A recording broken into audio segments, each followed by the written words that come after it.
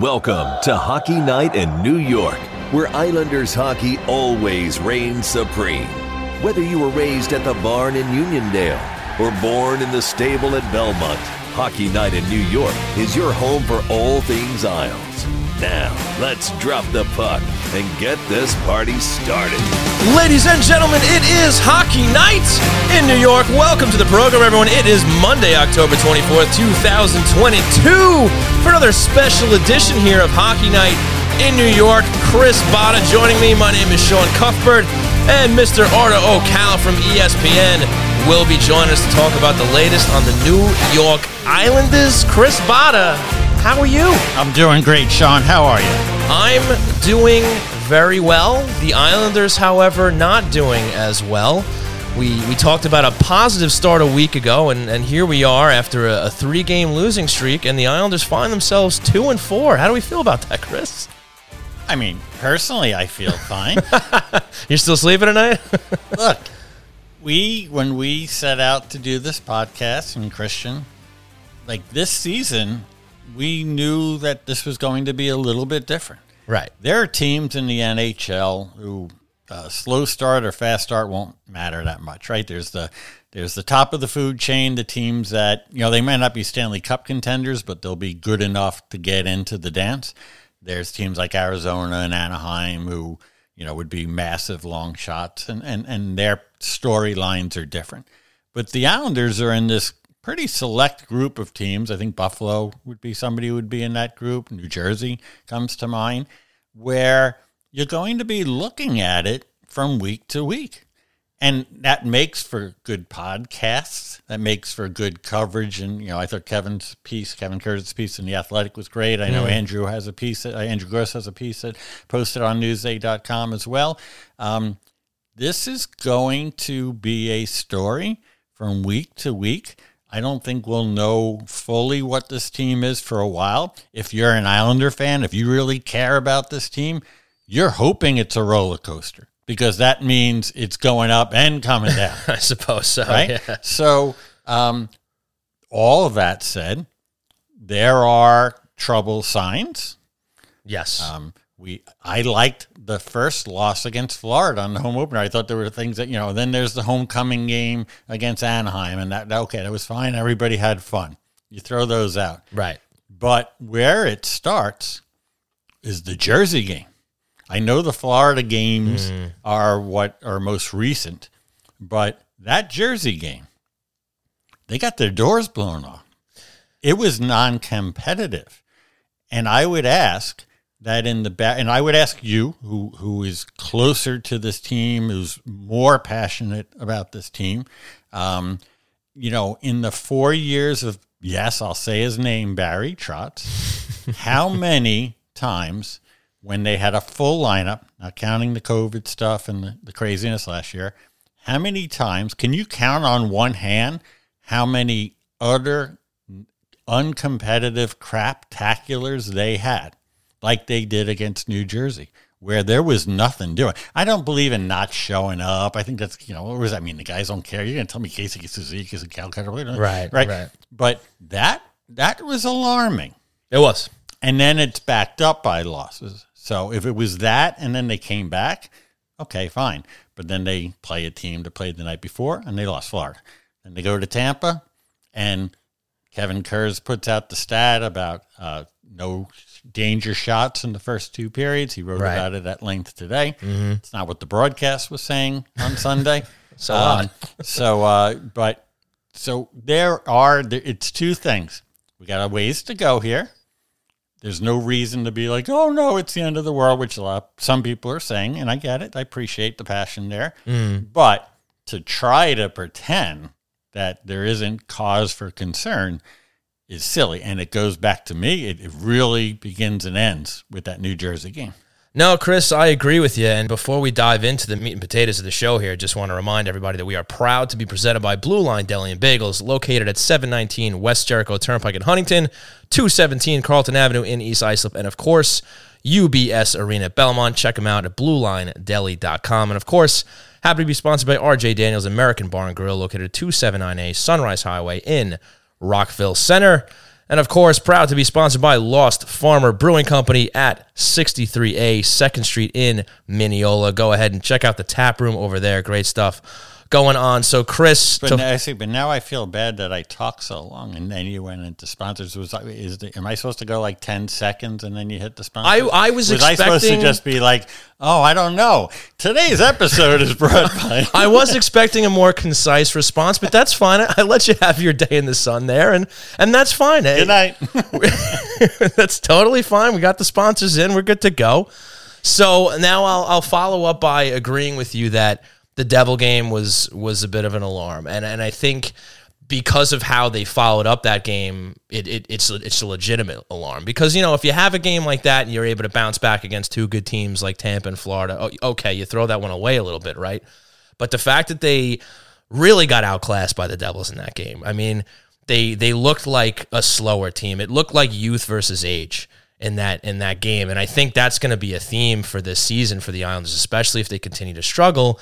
Because that's something that's been brought up over the last couple of seasons and was kind of pointed at last year as a part of one of the reasons why they were struggling last season. Forget about all the other excuses and whatnot. And you look at, the core of their forwards and you see guys like Anders Lee, Brock Nelson, Kyle Palmieri, all on the wrong side of 30. And you wonder if that's something that's catching up to this team, especially when you play somebody like the New Jersey Devils, who is a young, rebuilding team who's kind of trying to take that next step like the Rangers have recently, right? Where they hoarded some draft picks. They have some good young players like Nico Hischier there with the team now, and they kind of ran circles around them in that game. And, look, as a fan, you always kind of reach for different explanations. You try to, look at different points of view. Is it because it's a new coach and a semi-new system? Everybody's talking about the new system and all that. Is there still growing pains with that? Or is this just what the Islanders are going to be this season, where they're going to be pretty good against the bad teams like Anaheim and San Jose, and they're going to struggle against the younger and more up-tempo teams? And I think it's still too small a sample size to have a definitive answer to that. And we're only 6 games in. You can start the season 2-4 and still end with a successful season, and that's what we're all crossing our fingers for here now. But knowing what happened last year, and with the way that they've started now, yeah, there's some small little alarm bells going off that can get a little bit louder if come Wednesday and these upcoming games here and they continue to struggle, then it's going to be a bit of an issue. Yeah, they go to Tampa, who the night before played their biggest rival in Florida against the Panthers, and I thought that would be a game that would just be primed for a typical Lou Lamoriello era Islanders turnaround. Like we just put that Jersey game in our rearview mirror. We took it to Tampa, and that didn't happen. And then Sunday night was Sunday night against Florida. We said on this show a week ago that the big storyline was the defenseman getting all the goals and the carrying the puck and jumping. And we actually said in one moment, we discussed this idea that there was going to come a game where they would lose 4-1 and they kind of get burned by that. And then people, now I didn't think that was going to happen. I wish I was this smart. We didn't think it was going to happen against Jersey at home the way it did. But, that's the one that's going to stick for a while. Before we went to the sponsor break, I asked you a question, darn it. And that was, were there more than 3 stink bombs in the Barry Trotz era that were like that Devil game where you walked out of there saying, we didn't see that until last season. Mm-hmm. We did not see that. So the first 3 seasons, I would say no. Maybe 1 or 2 over the course of 58 game season. I can't even say 82 with reference to those years. But no, they 9.5 times out of 10 showed up to play and were competitive. They were in most games. And it wasn't until last season where they kind of went off the rails a little bit. And I also think it didn't happen until last season. It might have been the one prior, but I think it was last season where Barry Trotz lost 3 games in regulation in a row. It only took Lane Lambert 6. Ooh. Yeah. So now here's another piece of what's happened the last couple of days. We've had a game where Josh Bailey was scratched healthy. By the way, all the fans saying, well, good for Lane because Barry would never do it. Barry did it twice last year. and Beauvillier scratched on Sunday. Your thoughts, Sean Cuthbert? Sean Cuthbert was surprised. I was. Are we taking them individually, both? Yeah, I do. And because I think, whether you want to just point at Barry Trotz, I mean, most other coaches do hesitate to scratch their veterans. And, Beauvillier's on the younger side of the ledger here, but he's not a rookie. He's not a young guy anymore in the sense that he's been in the league for a long time. He's a veteran. He's a 20-something veteran at this point, right? And you think that he's a guy who's solidified his position. So I was surprised, but I do also say good for Lane in the sense that he's not afraid to do it. And I just wonder, when you have that going on and with a lot of line juggling already happening in the early going here, and I believe Kevin Kurtz referred to this in his piece, does that smell of desperation a little bit? Is that him looking at the way the team's been playing in this last little handful of games and saying, I got to get something that clicks here? Or should he been more of the mindset of, hey, we just got started, I got to stick with this so that these guys can get some chemistry and get used to this new system? So I wonder if he was a little quick on the trigger to make those sorts of decisions. But either way, I'm surprised, especially seeing Bailey getting scratched. On the Beauvillier front, my take is that there was something in the Florida game or things that he wasn't getting from Bo that made him decide, I got to teach this guy a lesson now. Teach this guy a lesson. It sounds a little harsh, right? But I need to let him sit and watch. And we do know with Beauvillier, when he has been sat, when he comes back, he tends to be flying. Because, right. Then the key He's is, been that kind of player. And the key is, can he sustain that? Right. And I think that might be a question throughout his career until he answers it emphatically, consistently for a few years, which he hasn't done yet. But that's my take on that. But it comes back to that a decision was made that I would rather have Ross Johnston play in my lineup over Beauvillier. And that's something. And now after the game, great moment about, I believe it was Kevin who asked the question to Lane about, is there a thought about whether you have the horses here? And Lane said, we do. Now, a coach has got to say that. Of course. Especially in October because there's no moves imminent, right? I think we have a question later on about, how long do they wait, and we'll save it for that. Mm-hmm. But you're not about to say, well, I'll talk to Lou about that. So Lane handled it the only way you can. I was with the Islanders. I was standing next to Bill Stewart when 25 years ago, famously, they got their butts kicked by the Rangers. It was non-competitive, and Bill Stewart, who was the interim coach at the time, was asked about the game, and finally, by the sixth question, he got tired. He literally looked down the hallway, as if like down the Rangers hall, and he said, "Did you see our lineup? Did you see their lineup?" Oh, yeah. You can't say that about the guys who are going to work for you. Right. And I know Lane loves his guys and believes them, and I get all that. But that's so is it?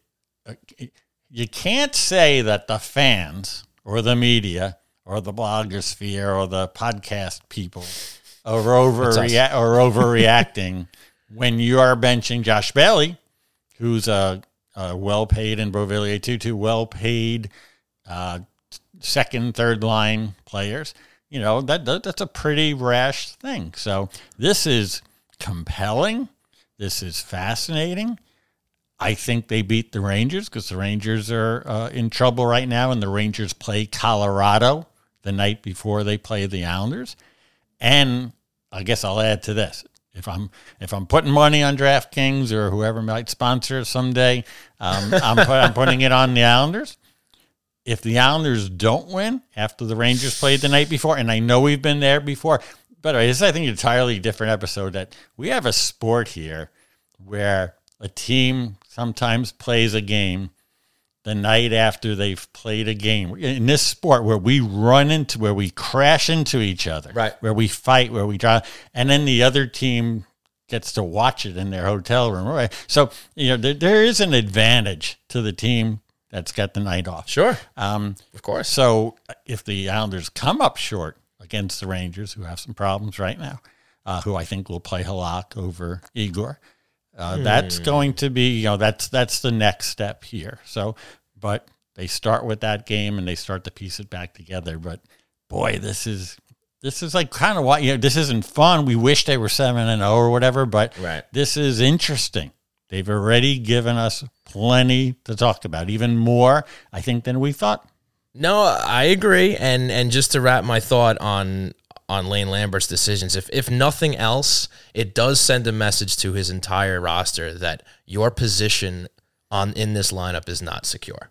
Palmieri could be next. Right, exactly. It could be any one of those guys. So maybe that's a good thing. We'll see. Some players it rubs them the wrong way. Other players, they take the message in stride. They say, okay, I got to get my shit together, right? It can go any which way. We'll see. The book is yet to be written here. But for the record, Sean cursed first in this episode. Yeah, Chris, you've been very good the last couple of times. You opened the door. I'm trying to, That's fine. Yeah, hey, have fun. Okay. I want you to be yourself, Chris. Okay. Thank you, sir. So with that, folks, why don't we take a little break here? I want to thank you so much for tuning in to Hockey Night in New York on your favorite podcast providers. When we come back, ESPN's Arda Ocal will be joining us. We'll be right back. Hey, Islander fans. You already know Blue Line Deli and Bagels is the best place to get your game day meal. And now, you can get it at the game. Blue Line Deli and Bagels is proud to be featured in the brand new UBS Arena for all Islander games and live events as an official partner of the New York Islanders. Blue Line is also moving beyond Belmont, opening its doors at 217 Carlton Avenue in East Islip. So whether it's at the Islanders' new home, East Islip, or at the flagship deli at 719 West Jericho Turnpike in Huntington, all three locations are eager to greet you with their familiar friendly service and the best food around. So stop on in for delicious Bagel Boss bagels, hearty breakfast favorites, tasty hockey-themed heroes, freshly made smoothies, and so much more. And remember, you can always check out the menu and order online at BlueLineDeli.com. Blue Line Deli and Bagels. Our goal is to make you a hero.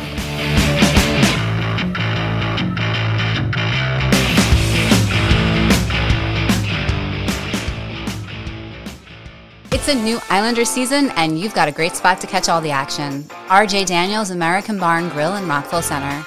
Inside the bar or the heated outdoor patio, you won't miss any of the excitement on their wall-to-wall big screen TVs and in-game sound. Enjoy it all with delicious food, drinks, and plenty of specials in a lively atmosphere, staffed by the friendliest folks around. R.J. Daniels is in the heart of Rockville Center at 279A Sunrise Highway, just steps from the train station. So come on down, watch the boys in blue and orange continue their quest for Lord Stanley with your fellow Islander diehards. And when the game's not on, stop by for a great meal and a great time 7 days a week. Hang for the late night bar scene or book a party or catering for any occasion. Call 516-536-6258 to make reservations and go to rjdaniels.com to check out the menu. R.J. Daniels American Bar and Grill, your home for New York Islanders hockey.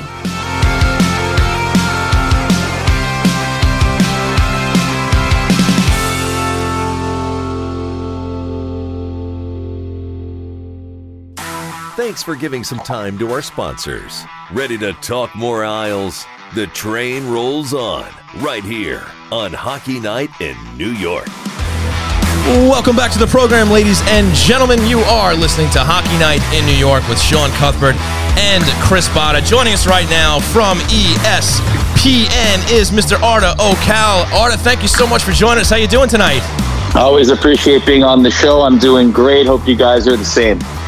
Hey, Arda, how are you? It's Chris. I know, you're working constantly there, but I got the press release from PR. I know Thursday you're on with Linda and Barry in studio during the Nashville-St. Louis game, but boy, they keep you busy there, right? Because you're always doing In the Crease and all the wrap-up shows, too. And how's it been going?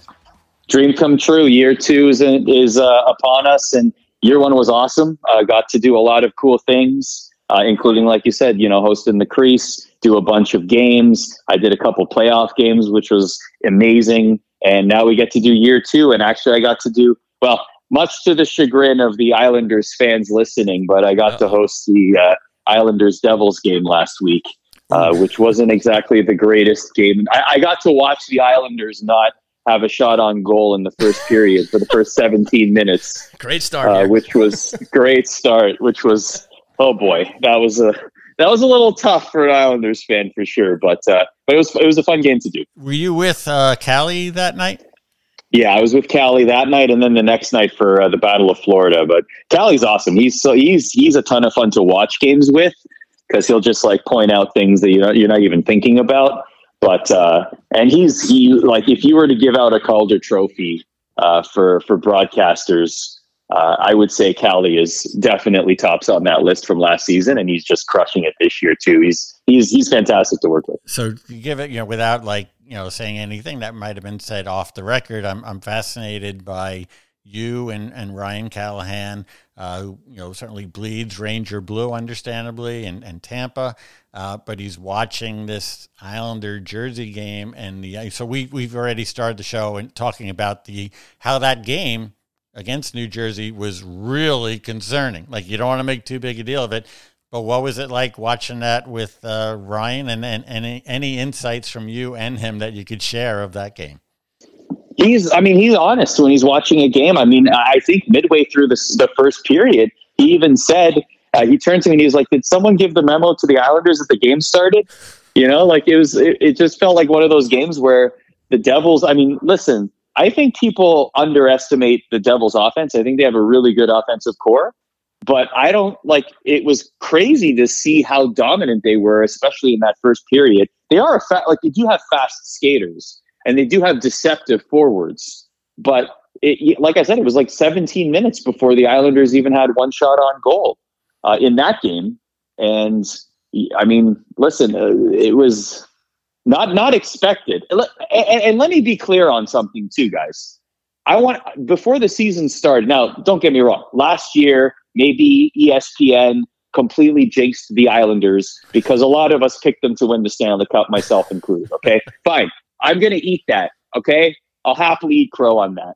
With that said, I also predicted this year that last year was an anomaly and the Islanders will make the playoffs, which now 6 games in, with the way that they've been playing, perhaps maybe there's a couple, not like 5 alarm yet, but maybe a couple of alarms are starting to ring. Maybe like those little dinner bells, just like not in a full siren yet, but maybe a couple of dings here or there. Well, fans, we have our scapegoat now, so at least we have that settled. Yes. I will happily take the brunt. Troll me. It's all my fault. I accept all the blame. No. So actually, this is why I wanted to have you on. And also, I should mention, because it's historic, Friday you're going to be in the studio with Barry Melrose when Bush and Leah have the Winnipeg at Arizona game, at Arizona meaning the home opener of the newly opened Mullet Arena on the campus of Arizona State University, which is an episode for another day. But the reason I wanted to have you on is you happen to be in this business, one of the kindest people and also one of the smartest. I'm not going to embarrass you by getting into all of your qualifications, but you're somebody who understands people, understands narratives, storytellings, and everything. And we are at this moment, we talked about at the beginning of the show that the Islanders, we don't know what they're going to be, and we still don't. It's too early to tell.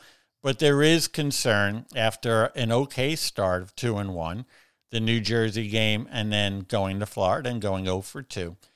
To the people of Islanders country, realistically, you had fun with us, just earlier, but realistically, what is your take on how concerned should the fans be? I think that it should not be a high level of concern quite yet. And listen, I've been talking with a lot of Islanders fans today in preparation for this. I talked to a bunch of my friends who are Islanders friends, and I asked them and I gauged their levels of concern. And I know that the concern is high among many. It almost seems like the more diehard Islanders fan you are, the more dire it is. And I see a lot of people like clumping last season into their thoughts. It's almost like much of the same from last year, or the outlook, the doom and gloom, etc. To me, I would say we're still at the beginning stages of concern. Of course, when you start a season 2-4, of course, the last game against the Panthers, I believe it was it Natural Stat Trick that showed that the Islanders had one high danger chance the entire game, and it was in the third period. Okay, I understand this. And I will also say, though, that it seems, and the Devils game is also an example, like it seems like the Islanders come to life in the second half of the game. It's almost like the first half of the game is where they struggle the most. And also, I know one thing I noticed was they're really great on the penalty kill, but then I worry about like the minute or two after the penalty kill. Like I wonder if, all right, we killed this penalty off, but then the team, when they're back to even strength, the opposing team are still getting chances. Not as if they're on the power play, but they're still getting chances, or they have the momentum, as if the power play momentum continued into like that extra minute on even strength. So yes, okay, if you're saying, are there things that can be worked on? Of course, every team has that. But yes, there are things that the Islanders could look at and say, we need to fix this. Are they going to try different line combinations offensively? Do they need to unlock some of their players that performed better last season? Of course they do. There's definitely some areas of improvement. Is it doom and gloom in my mind as a neutral observer looking on the outside? Not quite yet. No, I do understand that people say you can't win. You can't make the playoffs in October, but you can get out of the playoffs in October, as you know the saying goes. I'm paraphrasing. I certainly understand that. I don't think we're at that level quite yet. And also, let's not forget that the Islanders have one of the best goaltenders in the league. And it's easy to forget about that because they were a non-playoff team by a wide margin last season. But yet still, Ilya Sorokin had the second best save percentage, had 10 games above 500 or whatever it was in terms of wins, and got one first place Vezina Trophy vote on a team that didn't make the playoffs. So to me, goaltending is extremely important. The Islanders have a fantastic goalie. And do we see some movement throughout the season? Some thoughts about moving some pieces? It's possible, but I'm not at 5 alarm quite yet. That would be my outlook. We're talking to Arda Okal of ESPN. And Arda, yeah, I'm with you. I mean, I think that's the calculated way to look at it. We're only 6 games in. And, you know, but I think what adds to the Islander fans' distress is the fact that they don't have those excuses. And Chris and I talked about this before you came on, the 13-game road trip before they open up UBS and the issues with COVID. Now, this is just the team. I mean, they're essentially healthy, and this is essentially the same team they brought back from last season. So the question is it because there's a new coach? Is it a new system? Is it because this team is aging out? And I tossed this at Chris previously, and I want to get your take and just see what you think. Is that what we're ultimately going to be looking back? If let's say it stays this way and the alarm continues, is that what Islander fans are going to be looking at and kind of pointing the blame on as far as, you know, the struggles, or are we going to see something out of this team where they can come out of it and improve on this season?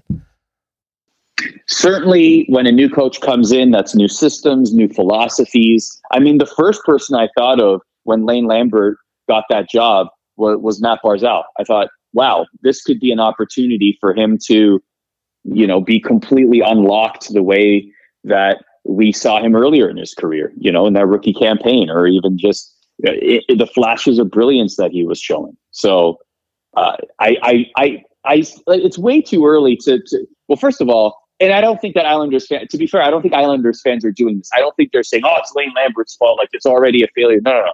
I don't think that's the case. It's far too early to judge a coach after 6 games. Right. 6 regular season games. Of course, you have to give a coach time to breathe, and then, you know, what see where the body of work goes, and what systems have been put in place, how he has worked with the players, right? Like Martin St. Louis in Montreal is a perfect example, right? Like, look at Cole Caulfield's production before St. Louis got there. I think he had 1 goal in like 30 games. And then Martin St. Louis comes in, and you see the footage of him like working on the shot fake at the top of the circle, circling around, taking a shot. And then you see Marty showing him that in practice, and then Cole Caulfield scoring that exact same goal the very next game. Like, you know, these kind of little things. Like, I'm not saying that we're going to see exactly that kind of thing with Lane Lambert and Matt Barzal, for example, but like, those are things like there is the possibility certainly exists that Lane Lambert will unlock players like that and bring them back to their potentials. So I hear what you're saying as it pertains to excuses. The Islanders had a really rough season. It wasn't just the road trip, right? It was COVID concerns, it was injuries, it was, and in the second half of the season, to be fair, they were a good team. Like who's to say what the Islanders could have done, maybe much closer to a playoff position, or at least battling in the wild card, if they had that kind of production that they did in the last couple of months of the season, the entire season, right? So I think that contributes to the frustration even more so, is that the possibility is there, the potential is there, and the recent success is there too, right? It's very tough to go back-to-back conference finals and then miss the playoffs and then start a season in this way. It leaves a bitter taste in your mouth. So of course Islanders fans are going to be upset at what they're seeing, but that doesn't mean that there should be like a complete, concern and throw the season out the window already in October. Yeah, without question. There's definitely some friends of mine that I've already had to talk off the ledge. I mean, it's just 6 games. Which shows that they're true passionate fans, right? It's like that's exactly how you would expect either a longtime Islanders fan or a passionate fan of any team, really, to act if their team is behaving like this, right? Absolutely. And, the Islanders are kind of hanging their hat here on two young 22-year-old defensemen in Noah Dobson and Alexander Romanov. You got to, at the very least, watch them in that rough game against the Devils. But what have you seen out of those guys so far, and you think that they're going to be able to help in an important top four role in this defense? Yeah, and see, the thing is that, remember, at one point, it was a couple years removed that we were talking about Adam Pelech and Ryan Pulock being like one of the top defense pairings in the league, right? Mm-hmm. So that's something that I'm sure Islanders fans would love to see return, at least that sort of bring them back to the vicinity of that conversation again, which right now, as we talk right now, that's not the case. But that doesn't mean it can't happen again. But you have two young players, like you said. I mean, I love watching both of those players play. I think that they show a lot of great chemistry on the ice. I think that they definitely, when I watch them on the ice, I feel like they fit perfectly in today's NHL, where they're able to shut down players. I see them in flashes of brilliance against star players, and they're able to match up against them well. And it seems like they have the confidence as well to match up against those players, and then get the puck up the ice to let to create chances with their offensive players who are on the ice as well. So to me, when I'm and listen, I haven't watched. I gotta be honest, I haven't watched every second of every Islanders game. Right. But what I have seen from those two players in particular, I have been impressed by. So when I watch an Islanders game again, and if I have an Islanders game that I'm hosting again, I will certainly shine a spotlight on those two players because they deserve it. Arda, I know you to be a man of many interests, including you're a high-level gamer. So I ask you this question, and there's actually a little curveball here. You don't have to have a viewpoint on this. I was wondering, do you have a viewpoint on the return of the Fisherman jersey? I love it. Okay. You don't have to be defensive about it. No. That's why I asked. I had a feeling that you did love it. I didn't ask you. I have a feeling. I had a feeling. Here's my opinion. Okay. Islanders fans, feel free to come at me if you don't agree. Here's my opinion. The Fisherman jersey was on paper, before we saw any of the jerseys, that was the design. Any team in the league that needed a reverse retro treatment, that was the number one design of anything. Kansas City Scouts, Colorado Rockies, Hartford Whalers, whatever. We've seen we got some really great designs the first iteration, and quite frankly, teams did a great job with this iteration. But to me, the one that absolutely needed the reverse retro treatment the most was the Fisherman. It needed to be returned. I wish there was more teal. Same. I wish teal was the dominant color. To me, the reverse retro is the colors need to be. It needs to, like, I suppose. I apologize, Islanders fans, once again. To me, the prototype for what a reverse. Well, first of all, let's just call a spade a spade. The first Islanders reverse retro jersey, that was just a home jersey. Right. Like it was It was an Islanders jersey. It was an Islanders jersey. I could buy that at the store. Right. Like, do you know what I'm saying? Like, it was just a jersey. Yes. Right. To me, the Devils jersey, the first one, where it was the dominant green, to me, that was like the literal, technical, understanding the assignment of the reverse retro. Because you hadn't seen that jersey before. It was the same Devils colors, right? It was just taking the secondary color and making it the primary. So to me, that was what the vibe of the reverse retro was, Right. is make your secondary. And I know it's tough to do that with two colors. Like the Leafs have a tough time with that. I get it. But like the Devils did it great with the green, making it the primary, etc. I'll be honest, the Devils jersey that they made here is like very jarring, right? With the, what is it, the Rockies colors? It's like, whoa, like it's trippy, right? Seeing the Devils logo with the Rockies colors. Like on paper, it feels like it should work, but it's very, very jarring at first. But the Fisherman jersey, I am ecstatic that it's back. I love the logo. I think it's awesome. I wish there was more teal. Arda, I'm with you on that. I'm glad that it's back, and it's funny you're apologizing to just a certain portion of the fan base, and that's of course. Off the bat, you don't have to do that. The arena is going to be wearing them. Well, that's the thing. We I don't think we figured out the birth year yet, but there's a cutoff in this fan base where everybody either hates it or loves it, and there's some year we're gonna have to figure it out. But the youth loves it. It's the fans that were a little older, and probably fans that saw the dynasty years and kind of saw how this team performed when this jersey came out. But it's fine. And they're gonna sell like hotcakes. They're gonna sell like hotcakes. Yes, because it's unique and it's different. And I agree with you. I get it. They didn't have their best years with that jersey. I get it. Right.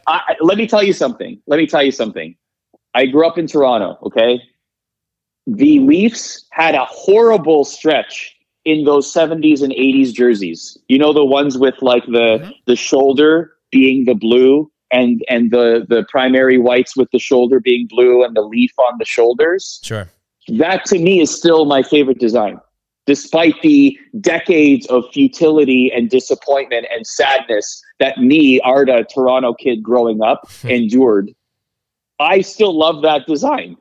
Now, listen, we can have a conversation about nostalgia and disappointment and whatever. But like the other thing is that that's part of the team's history. And it's the one thing that at this point, there's like a nostalgic value to it. You know what I mean? It's like a reboot of a franchise of like a TV or movie franchise that you hadn't seen in 20 years. And to me, that's also part of the reverse retro charm, It's going to be a top 5, if not top 1, a reverse retro sell. 100%. You're right, Chris. You're right. 100%. Top 5 at the very least. Last one for me. It's again in the category of things that I'm fascinated by. In the crease, is it a sprint? Is it like it? I set what my morning routine is. I put it on. I grab my coffee. I come back. I get it. Sometimes you only have a few games, but it is a really fast pace thing. Is that all by design? Take me inside in the crease. And by the way, for the fans, I'm talking about the end of the night recap. Basically, you go through all the goals, you go through all the games. There's a little analysis. I would disagree with the press release that says like it's in depth. I'd say it's pretty darn quick.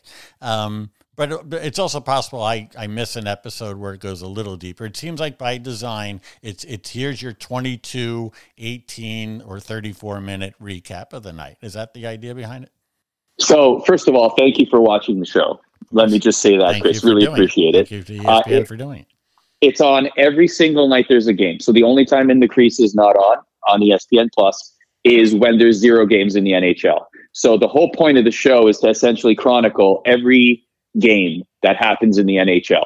So the show is not a set amount of time. If there's 1 game in the NHL, the show might be 5 to 7 minutes. If there's 13 games or 14 games in the NHL, the show could be half an hour. And the analysis, if I'm doing the show myself, or if Linda's doing the show herself, the amount of analysis in the show will certainly be less than if we are with, let's say, a Barry Melrose. Or you will see a lot more analysis if, for example, it's the night where, like, for example, I'm going to guess, I haven't checked the schedule, but I'm going to guess that on Friday, the game you mentioned, the Arizona Coyotes home opener, so that's a late game, right? So that's a 10:30 Eastern start. This is very in the weeds here, but we probably will have In the Crease very soon after the end of that show. So clearly Barry will stick around, which means that we'll get a lot more analysis. So the analysis is usually particularly when an analyst is in studio. But like you said, the show is meant to be fast paced. The show is meant to be, I call it Hockey Center. Like it's another way to look at it. In the Creases is very much like you get everything you need as a hockey fan to get caught up as quickly as possible and as thoroughly as possible too. You'll see what you need to see from every game. And, you know, we'll tell you who our star of the night is. We'll tell you what's happening tonight, and in a nice neat package, and say goodbye. I like it because it's the place to. I want to see all the goals. I would say show everyone, maybe except for like a total blowout. But to me, it's like I now feel like I haven't missed a thing. So love you guys for doing it. I guess my only quibble with the network would be I just would want them to promote it more. That's all. Use their own platforms to promote it more, but I know that's not something you can comment on. Well, you did read it in the press release, so I guess that's Well, Arda, I'm going to give you one quick rapid one here, only because Chris brought up your gaming history here, and I happen to be a big gamer in my day, too. So I saw your tweet. I appreciate the fact that you celebrated the 30-year anniversary of the NES coming out, and I actually got involved with that one. So you gave us your top 4 on that one. Give me your number 1 SNES video game. NHL 94. Without Easy. hesitation. NHL 94 is one of the best sports games ever made, period. Okay. My favorite sports game ever made, but one of the best sports games ever made for many reasons, right? Introduced the one-timer, the fluidity of the play, first time you had the NHL and the NHLPA cooperating. Like if I had my way, that would be an E60. Wow. If I had my way. Now I don't. That's way like pay grades way above me. But like it's like an E14. Yeah, like give me an E7, an E7. Give me like 6 minutes. Let me do a feature. You know, something like that. If I have my way, if you ever see that as a feature, you know that I either like tried my best, pulled the strings, got everyone together, and it finally happened. Like that would be a bucket list for me for sure. The Islanders like other games. Go ahead. Sorry. I was going to say, no, go ahead, please. Well, the Islanders, like a lot of teams, are getting involved in the space in a big way. Do you have a view on what they're doing? Yes. I think you might know some of the people there. So let's close with that because we serve all audiences here. Yeah, and the Islanders do a fantastic job with esports. Guy by the name of Jordan Zelnicker actually heads up esports for the Islanders, and he does a terrific job. He's from the esports space. The Islanders hired him specifically to head their gaming operation. So he puts on, for example, NHL 21, 22, 23 tournaments over the years and brings in the best of the best, crowning an Islanders champion, for example, and does other gaming-related content and tournaments and activations during games. And to me, I love that. I love the inclusion of gaming, particularly. Like nothing makes me happier than walking around the concourse and seeing people play video games before a hockey game, because it's like they're engaged, they're laughing, they're having a great time, and I see the positivity of it, and it's definitely something that I appreciate teams diving into, and the Islanders with Jordan at the helm is certainly at the forefront of that entire scene. So yeah, kudos to the Islanders for making that happen and continuing to, because it's fun and it's great content and it creates a great atmosphere and vibe. Well, Arda, great stuff. Thank you so much for all your time tonight. Just want to say you did a great job on the MSG Hockey Show. I used to watch it after the Islander games. Best of luck with ESPN, and I hope to have you on again in the future. Absolutely. Anytime. Thank you, guys. Thanks, Arda. See you. Got it.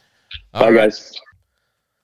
All right, folks, that was the great Arda Ocal of ESPN. Chris, why don't we take it right in to What's on Tap? And now, it's time for What's on Tap, brought to you by RJ Daniels, American Bar and Grill. That's right, folks. It's time for What's on Tap. The New York Islanders have 3 tilts coming up this week, so let's get into it. We already did a little bit at the top of the show, Chris, talking about the New York Rangers coming into UBS Arena on Wednesday night, 7:30 start Friday, they head into Carolina. And then Saturday, they face the current Stanley Cup champion, Colorado Avalanche. Chris, what say you? Well, I like their chances against the Rangers. It's a early must-win, not even so much for standings, for points, but for attitude, for momentum, for good vibes, dare I say. It's the rival who plays the night before. So then it gets really interesting, or extra interesting and tougher, because Carolina on Friday, in Carolina, and then home to Colorado on Saturday. Colorado plays the night before as well, too, but the Islanders have a little more traveling to do.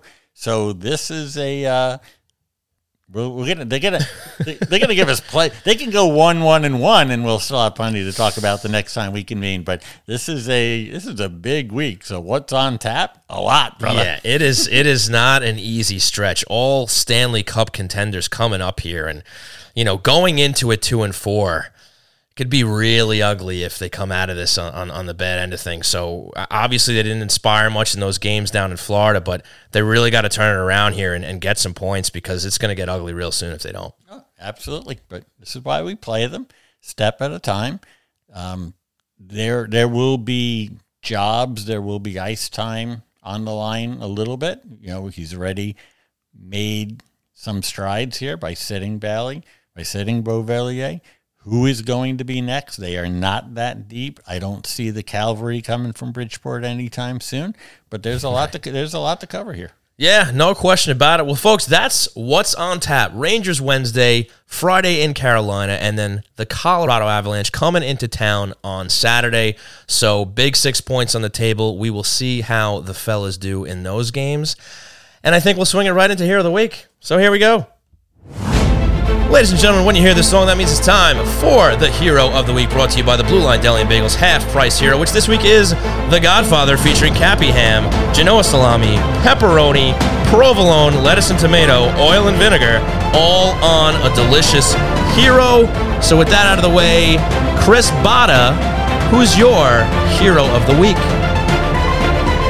Ooh, man, that string section or whatever is really got. It's very heroic, Chris. It's pretty intense music. So, especially since the sandwich is the Godfather, when I think of a few of the Godfathers or mothers of media and hockey media, I certainly think of the icon, the legend, Stan Fischler, a longtime friend, a mentor to hundreds of people, including me.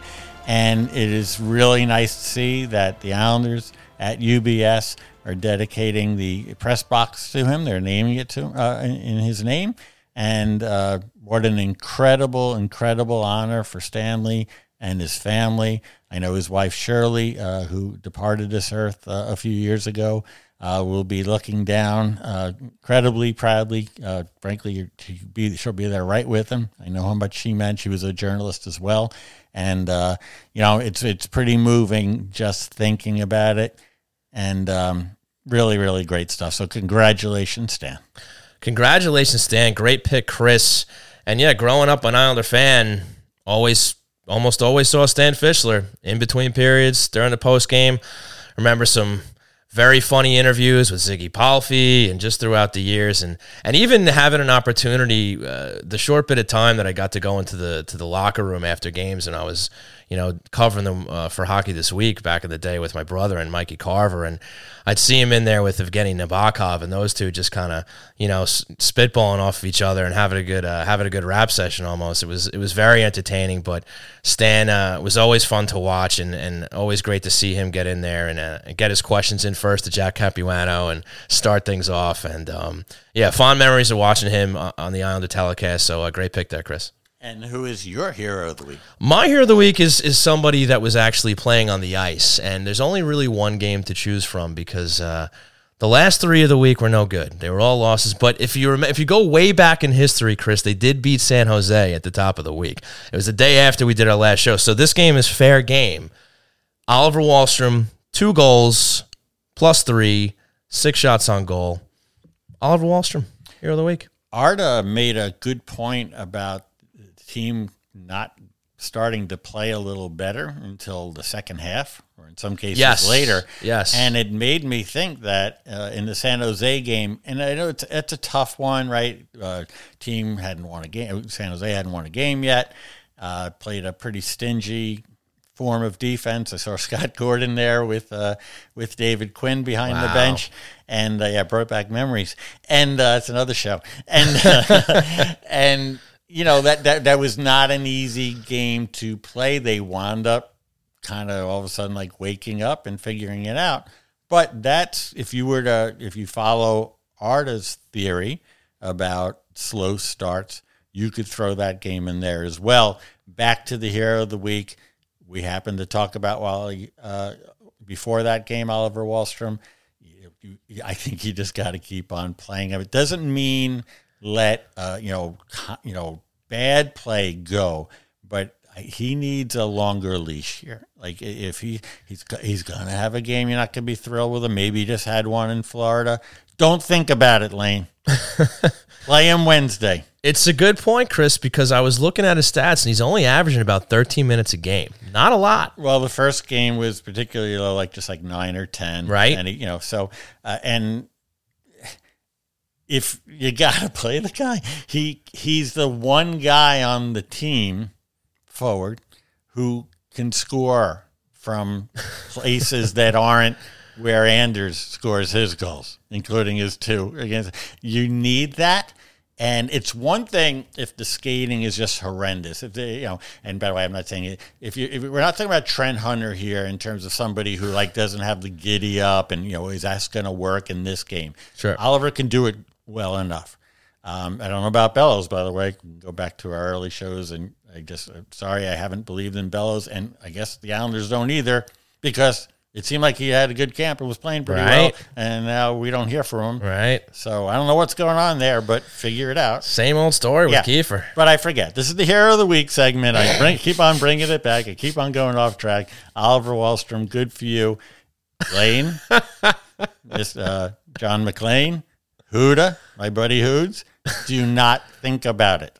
Play this guy. And by the way, play him Friday and then play him Saturday too. Let him play this gauntlet of top teams and let him be part of the solution. If it gets to a point where he doesn't go anywhere, fine. But let's not, I'm going to say dear friend again, Lauren Henning, Zygmunt Palffy, he would scratch him from time to time. It never made any sense.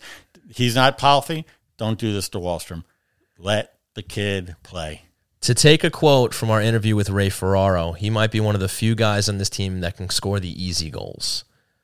Yeah, or make a little something out of nothing. Right. And we saw that in the goals that he did score. 100%. So, maybe this isn't even a consideration, and what are you going to do? Who are you going to play over, right?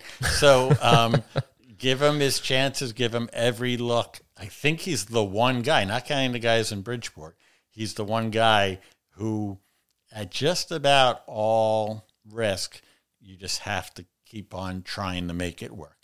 I'm with you there, Chris. So there you have it, folks. Your heroes of the week, Stan Fischler, Oliver Wahlstrom, brought to you by the Blue Line Deli and Bagels half-price hero, which is the Godfather. Stop in to the Blue Line Deli and Bagels Huntington location, mention Hockey Night New York, and get half off the Godfather. So with that, ladies and gentlemen, we're going to take one more quick break. When we come back, it's time for Questions Brewing. Then we're going to wrap this thing up. Thanks a lot for tuning in. Miss the days of mixtapes and arcades? Love the taste of a bold IPA or maybe an ice-cold lager? There's a place where all of those magical things come together. Lost Farmer Brewing Company. At 63A East 2nd Street in the heart of Mineola, Lost Farmer combines a love of the 80s and a passion for quality beer to create brews that can only be described as gnarly, radical, and totally tubular. The retro vibe of the tasting bar will amp up your nostalgia while the blend of both local and exotic ingredients amp up your taste buds. Beer not your thing? Crack open a can of cider or sip a Chardonnay on the extended patio. Order up from the snack menu. You can even bring your own. If you're more of a homebody, pick up a growler to go or order online at lostfarmerbrewing.com. Lost Farmer Brewing Company, the future of Long Island craft beer.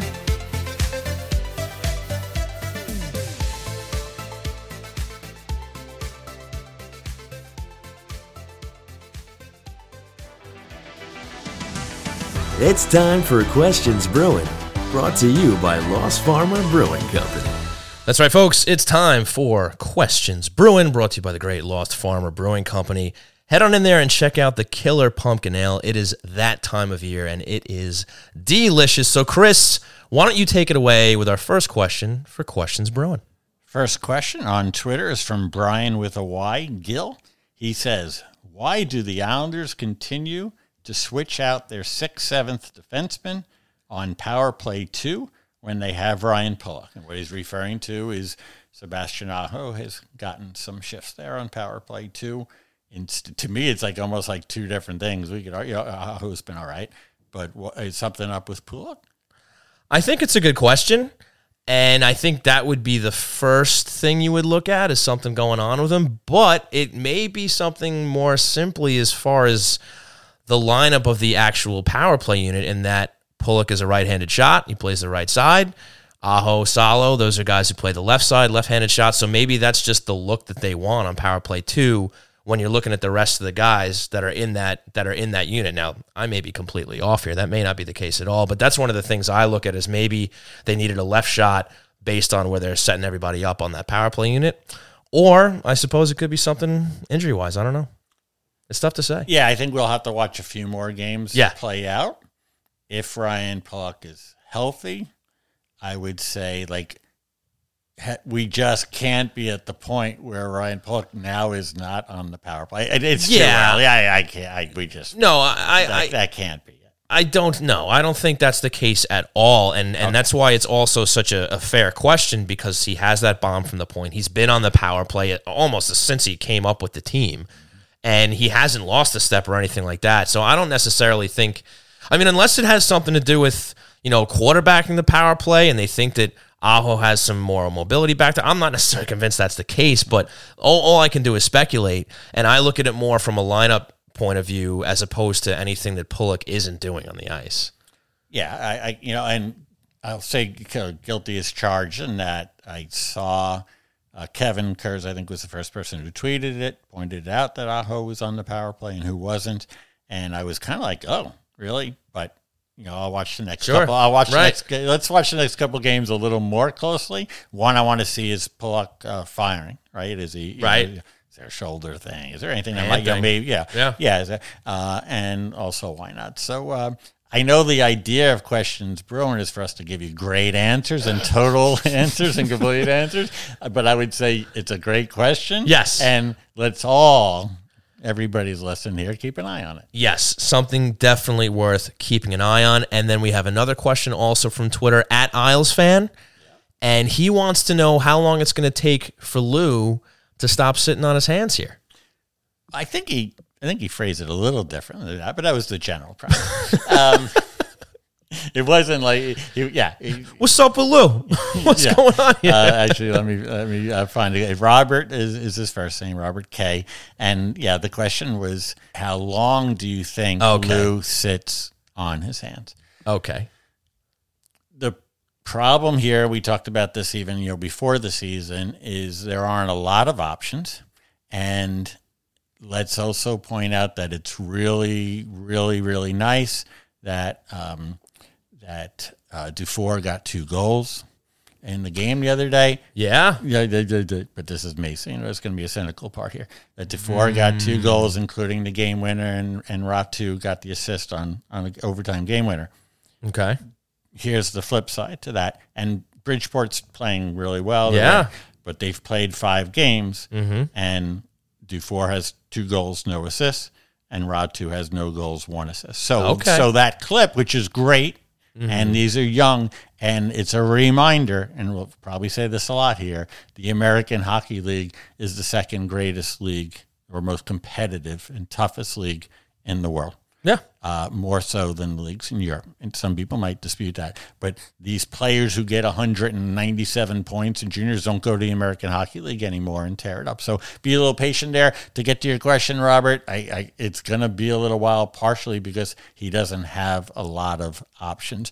Where you could see a change is, change, players coming up from Bridgeport, and there has to come a point where you don't lose any sleep over losing somebody on waivers. So if you have to put somebody through waivers to send them down because he's not playing for you, you do it. So I don't think anything's imminent, but by the time they get this road trip where they go to Chicago and St. Louis after this stretch, we're going to have a little bit of an idea of what Lou's got to do. The focus is on him. This has been, I lived this, of course, through the Milbury era and everything else. But when you fire the coach, never mind, pretend his name isn't Lou Lamoriello and he's been around forever, right? Sure. No matter who you are, when you fire the coach with the idea, you fired the coach because you think your team is better than they played, than they showed. Right. So now it's not about Lane Lambert. It's about Lou Lamoriello and what happens next with the person who's supposed to put this team together. Lou knows that. Everybody knows that. And we talked about this at the beginning of the show. Mm-hmm.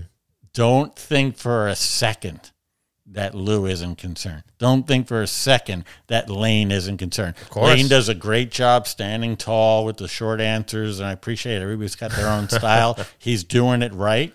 But everybody plays a role. This is the entertainment business. Everybody's playing a role. Believe me, fans, if you think you're concerned, I promise you they are concerned right now too.